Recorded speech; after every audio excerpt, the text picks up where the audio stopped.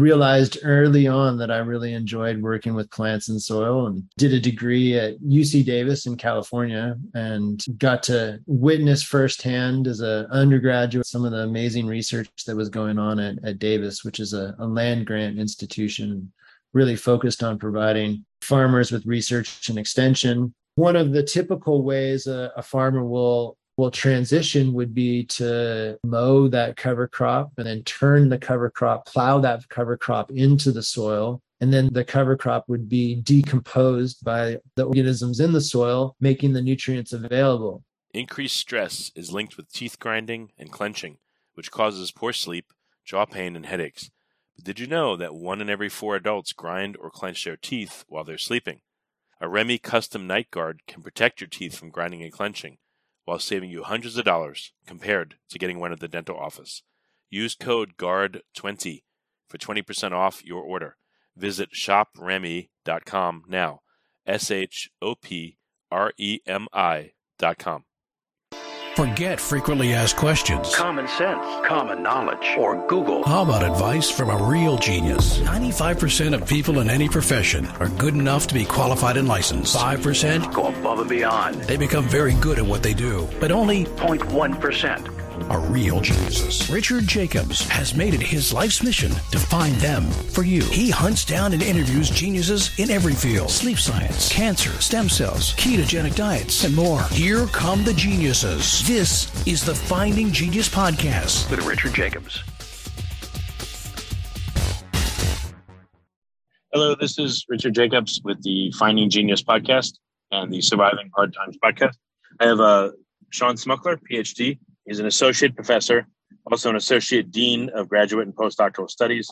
He's the chair of agriculture and environmental faculty of land and food systems. So quite a number of designations. And we're going to talk about his research today into soil health and sustainable agriculture. So Sean, thank you for coming. Yeah, you bet. Thanks for having me. Yeah, no problem. If you would just give me a little bit about your background, and then I want to ask you about the research that you're doing right now. Yeah, sure. Where to start? I guess I grew up working with my mother, who owned a landscaping business, and realized early on that I really enjoyed working with plants and soil, and did a degree at UC Davis in California and got to witness firsthand as an undergraduate some of the amazing research that was going on at Davis, which is a land grant institution really focused on providing farmers with research and extension. And the labs that I worked in as undergrad were really focused on soil. And afterwards, I did a degree at the University of Washington, focused specifically on forest soils, a master's degree, and then went back to Davis for a degree in a PhD in ecology, and again, focused on soils. And since then, my research has really been focused on managing agriculture to enhance soils for maintaining productivity for future generations. So what are some of the challenges today with soil? How is it being depleted, or, is it becoming like literally completely unusable, or is it that it's becoming dependent on like exogenous fertilizers, or what's happening with it? Well, I mean, it's not that we're seeing a monolithic story across the globe. There are certainly places where people are managing their soil better than others. There's certainly some shining stars out there of people who are managing soil to make it better than the soil that they started with. But for sure, the trend seems to be that we're not treating our soil as good as we should. And you mentioned exogenous inputs such as fertilizers. That's often pointed out as one of the primary culprits there, because farmers they have access to nutrients that are readily available and quickly and effectively feed the crops that they're growing, but potentially the cost of their soil's health. And that's one thing that really needs to change, is a focus on crop productivity to soil productivity. And so what does that mean? Again, what can we do to improve the soil instead of just using it and abusing it the way we have? I mean, there's some very tried and true methods out there that can help rehabilitate or maintain a healthy soil. So some of these methods have been in place since the beginning of agriculture, or even before. Some of these are pre-agricultural techniques, and basically the principles are to try to limit the amount of disturbance that we're causing to the soil. What we want is a soil that is basically a healthy ecosystem. There are organisms in the soil that are driving in interactions and nutrient cycling that are critical to maintaining the functioning of that soil. And when we disturb the soil, we disturb those communities, and oftentimes to the detriment of the function. Other techniques would be to really protect the soil as much as possible. So make sure that the soil isn't blown away by wind or isn't washed away by water. Another important one would be to make sure that we're feeding the soil, making sure that the organisms that are in the soil are getting the sustenance that they need to function effectively. And oftentimes that's done by having a diversity of plants and making sure that those plants are able to get their roots down deep to where the organisms need them. The strategies that are being employed to maintain soil health. Well, it sounds like, yeah, those are the things that need to be done, but what are the strategies? So how do you make sure that, water infiltrates instead of runs off? So how do you make sure that all these things are accomplished? Yeah, so one of the techniques that is often deployed by farmers is to use what's called a cover crop. Actually, to start, just to make sure that the soil is covered throughout the year. So during a production season, the farmer will grow a cash crop. And when the farmer is not growing a cash crop during the non-production season, say during a winter here in BC, it's critical that the soil is still covered. So they will grow what's called cover crop. This is a crop that is not necessarily going to have direct economic returns, but is specifically there to protect the soil during the winter months.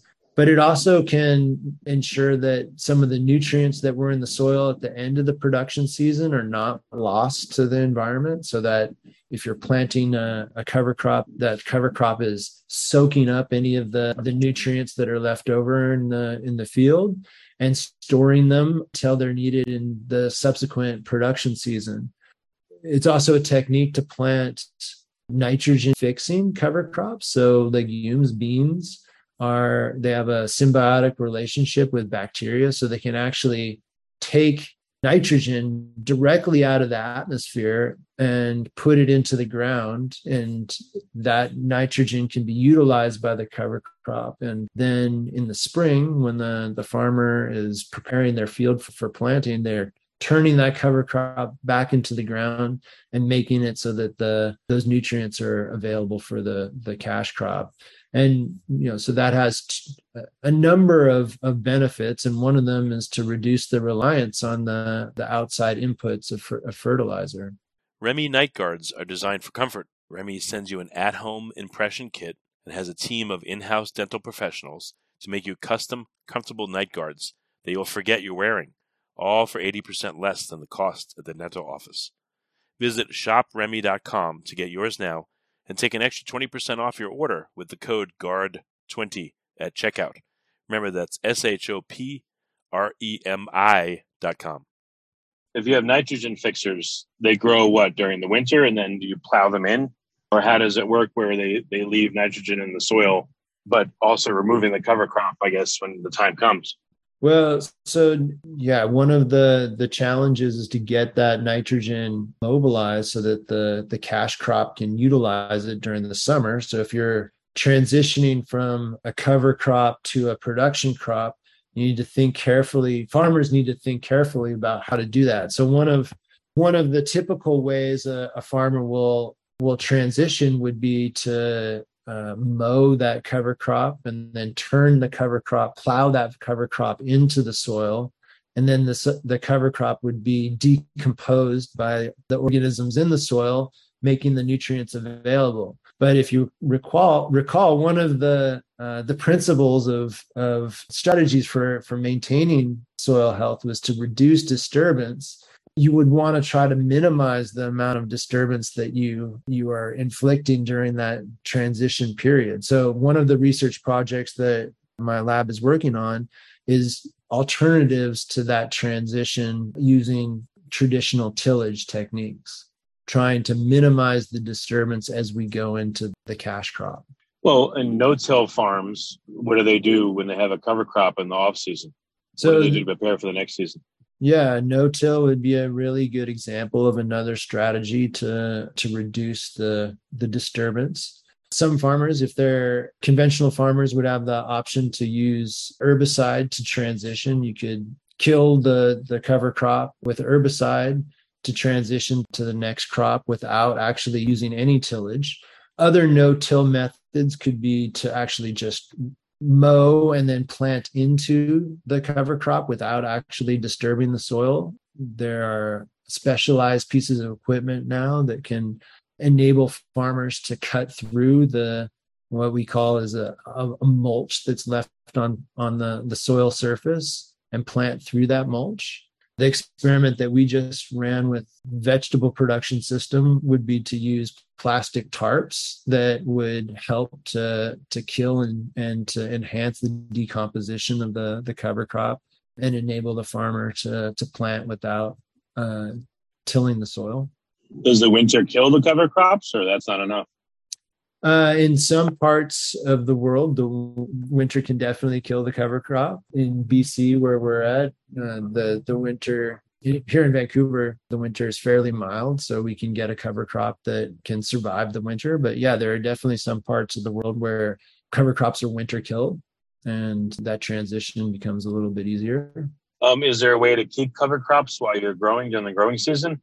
I mean, weeds come, but I guess the definition of a weed is that, the plant's going to take resources from your crop, but they're ones you can leave in there that are complementary that would maybe keep the soil temperature right or keep it insulated, but allow the main crop to grow. Yeah, so there's certainly been some evidence that farmers can intercrop with certain species that would enhance the cash crop, basically providing all the benefits of a cover crop to the field during the production season. Alternatively, it's been a traditional practice in many parts of the world to rotate so that your field is covered during the summertime, during the production season, with a cover crop. So you're specifically not growing a cash crop, you're growing nutrients for the next year's cover crop, the next year's cash crop. And that system works really well if land isn't a scarce resource. So where we are, where farmers struggle to have enough land to stay in production because real estate prices are so high, it's really challenging to have enough land to do that type of rotation. But certainly that is a well-documented strategy that works. Well, on larger farms, could there be areas set aside that are cover crop at the same time? Let's say last year they grew wheat on it. This year now it's cover crop, and then another field last year had cover crop, now it's wheat. Can they rotate around their farm in different parcels to get it done? That's exactly what I'm talking about. A rotation that would include a cover crop, or what we would call as a green manure crop. So it's a crop that you're specifically growing to produce nitrogen for the next cash crop. So yeah, diversifying through a rotation is a really effective tool. Well, for smaller farms, what if, there was a buddy system? This year I'm growing XYZ and you're growing ABC. And then we're going to literally, next year I'm going to do cover crop. You're going to do that. And then could you switch dirt? Or is that absurd? Like, for smaller farms, like literally swapping, the top 8 inches of topsoil, would that be even possible? Or is that crazy? You mean actually move the soil? Yeah, if I had a buddy and like I said, we agreed to a complementary schedule where I grow, ABC one year, he grows XYZ, and then we switch it. Yeah. Or we swap soil, which might be crazy. But before we get started, I have a quick favor. I've been self-funding the Finding Genius podcast for 5 years now. I've done over 3,000 episodes. And as you can see on YouTube, we're up over 1 million views on the channel, which is fantastic. The next thing I really want to push on is to get up to 10,000 subscribers, because once we do, we'll be able to put a donate button, and we'll be able to solicit donations to help keep the podcast running and to also get the Finding Genius Foundation moving along. We have a big project studying anxiety, depression, and PTSD, and working on a product to help people overcome these problems because I've seen them explode recently after the last 2 years of the whole virus situation. So if you would, please subscribe to the podcast. That would help us tremendously. Give us a thumbs up. And check in the description for Buy Me a Coffee. It's about $5. If you could buy me a coffee, I'd really appreciate it. It would help keep the channel going, and I love coffee. Thank you. Yeah, I don't think the swapping soil would be great for soil health. That might be detrimental, but I think the idea of coordinating the land that you have in production with your neighbors is a great one. Certainly one of the issues that all farmers face is the issue of labor and trying to make sure that they've got the labor requirements for the crops that they're growing. So yeah, if there was a way that they could coordinate so that some of their land is in green manures during the production season, yeah, seems like it could work. Yeah, there's some details there that would need to be ironed out. Okay, well, what other strategies can improve soil health? Like, I guess backing up, I should have asked you in the beginning, what are the metrics of soil health to you or that are commonly agreed upon? Yeah, it's an interesting question because the last part is sort of the critical part, that what metrics are commonly agreed upon. Well, there isn't a great consensus out there of what indicators should be used for soil health. There's been some recent efforts to really sort of tackle that one to make sure that we are all working from the same playbook when we're determining what is a healthy soil. But yeah, the indicators can range from physical, biological, or chemical. And really, given the complexity of the soil ecosystem, it's probably important to have some indicators from each of those categories to make sure that you've got some indication of the biological health, such as the amount of organisms that are in your soil or the diversity of those organisms, which are really the drivers of nutrient cycling and determine the structure of the soil. So then the physical components might be how dense your soil is or how compacted it is. That's a typical indicator. Chemical indicators would be how much nitrogen or carbon is in your soil. That really gives you a sense of the organic matter. The organic matter is often one that's sort of suggested as sort of the monolithic indicator, the one that can, if you had to pick one, you would point to organic matter because it's connected to so many of the other indicators, whether they're biological, physical, or chemical. Well, why not look at biological indicators? Because that's what enables the nitrogen cycle and the bacteria. I mean, why not look at like earthworms per cubic foot, or bacteria strains per cubic foot? Why not sample that instead? Yeah, so I mean those are great indicators. That's certainly something that we measure when we go out and do assessments. The thing that is challenging is to make the indicators something that farmers can quickly and easily do at a scale that's relevant to their production.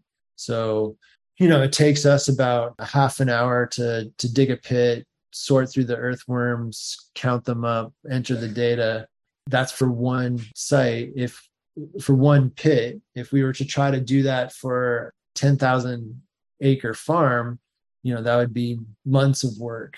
So being able to have an indicator or a suite of indicators that the farmers can go out and sample across the area that they're working in and do that repeatedly over time is really important. So it's not just about how good the indicator is in showing us that the soil is healthy. It's making sure that the farmers can actually go out and do it. Well, are there any non-invasive ways? Like, maybe this is ridiculous, but could you use ground penetrating radar? Would that show you anything? If you shine certain light on the soil surface, would that tell you anything? Are there, again, any non-invasive ways to image So you can do multiple sites in a farm and not even disturb anything, but get an idea of what's going on.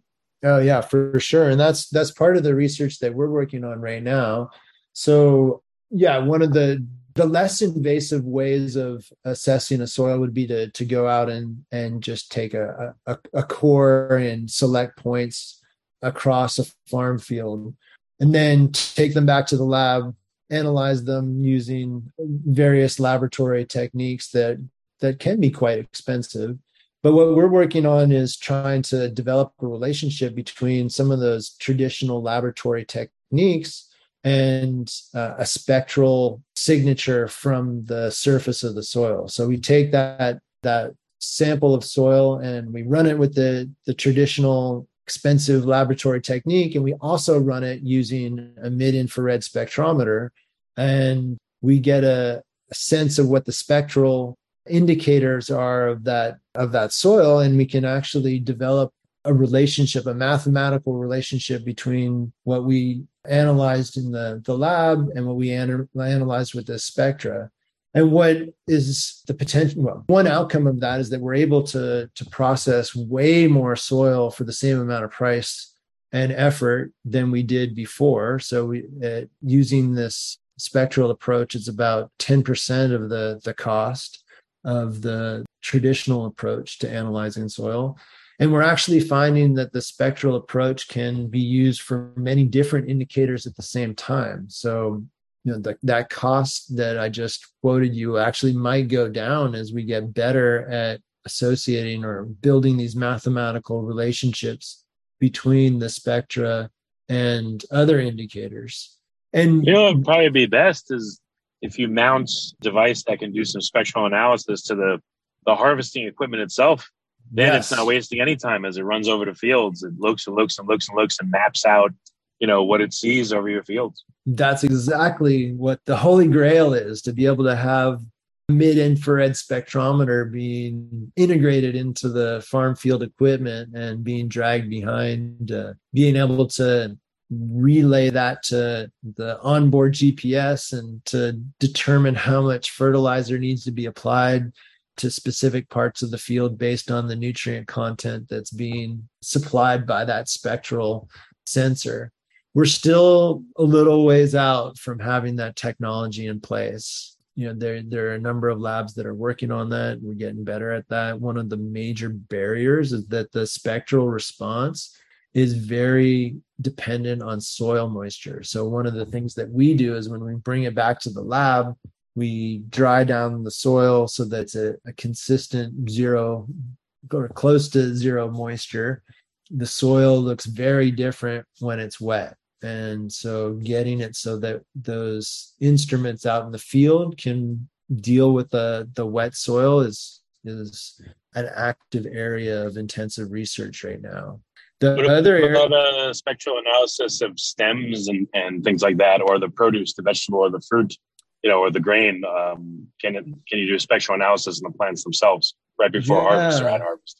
Yeah, so that's another area that we've been working in, as using remote sensing. So we've used drones and satellite imagery, drones to capture satellite imagery, drones to capture remote sensed imagery, and satellites to capture remote sense imagery. And from that imagery, we're able to build relationships to either healthy plants or healthy soil to be able to map differences across the landscape, or in the case of the drone imagery, across a field. So, the healthy plants are greener than the unhealthy plants. And so we can tell where the soil is either nutrient poor or otherwise limiting the productivity of the plant. And there's a number of researchers right now who are working on trying to do that at a much higher resolution to enable in-field management of plants, whether it's for nutrients or for pest management. So yeah, it's a very exciting and interesting area. Yeah, I would think, have you reviewed footage? I'm sure you have, like rastering over a whole field. How heterogeneous is it? Let's say the greenness or the apparent nutrient levels. If you apply different light filters, UV, infrared, visible, and then you raster over a field, how much variation is there? What's noticed? Yeah, I mean, what from the human eye looks like a homogeneous field, just a solid field of corn, can be very, very heterogeneous when you look at it through the eyes of a sensor that has something like hundreds of bands of wavelengths. So there are people now using hyperspectral imagery to really tease out some of that heterogeneity across the field. And we know that soils are incredibly different from, in just a few meters distance. And so, yeah, we're able to with these technologies really tease out some of that really complex spatial differences. Okay. What other methods are being contemplated to evaluate maybe non-invasively fields? I mean, or is that plenty? If it is, it's okay.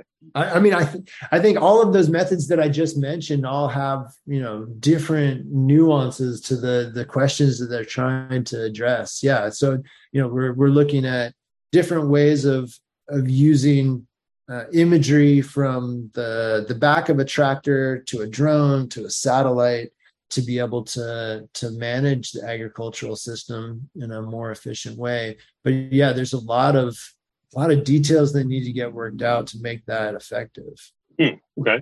Other metrics for soil health that you're looking at, that maybe a totally different approach is being used?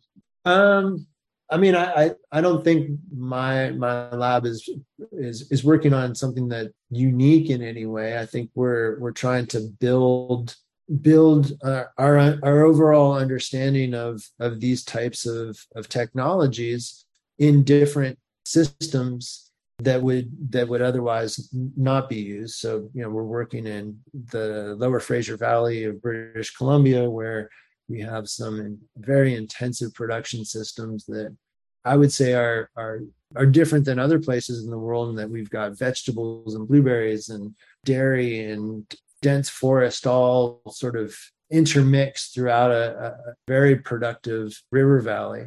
I think it's, our techniques aren't necessarily different than what folks in other parts of the world are developing. Okay.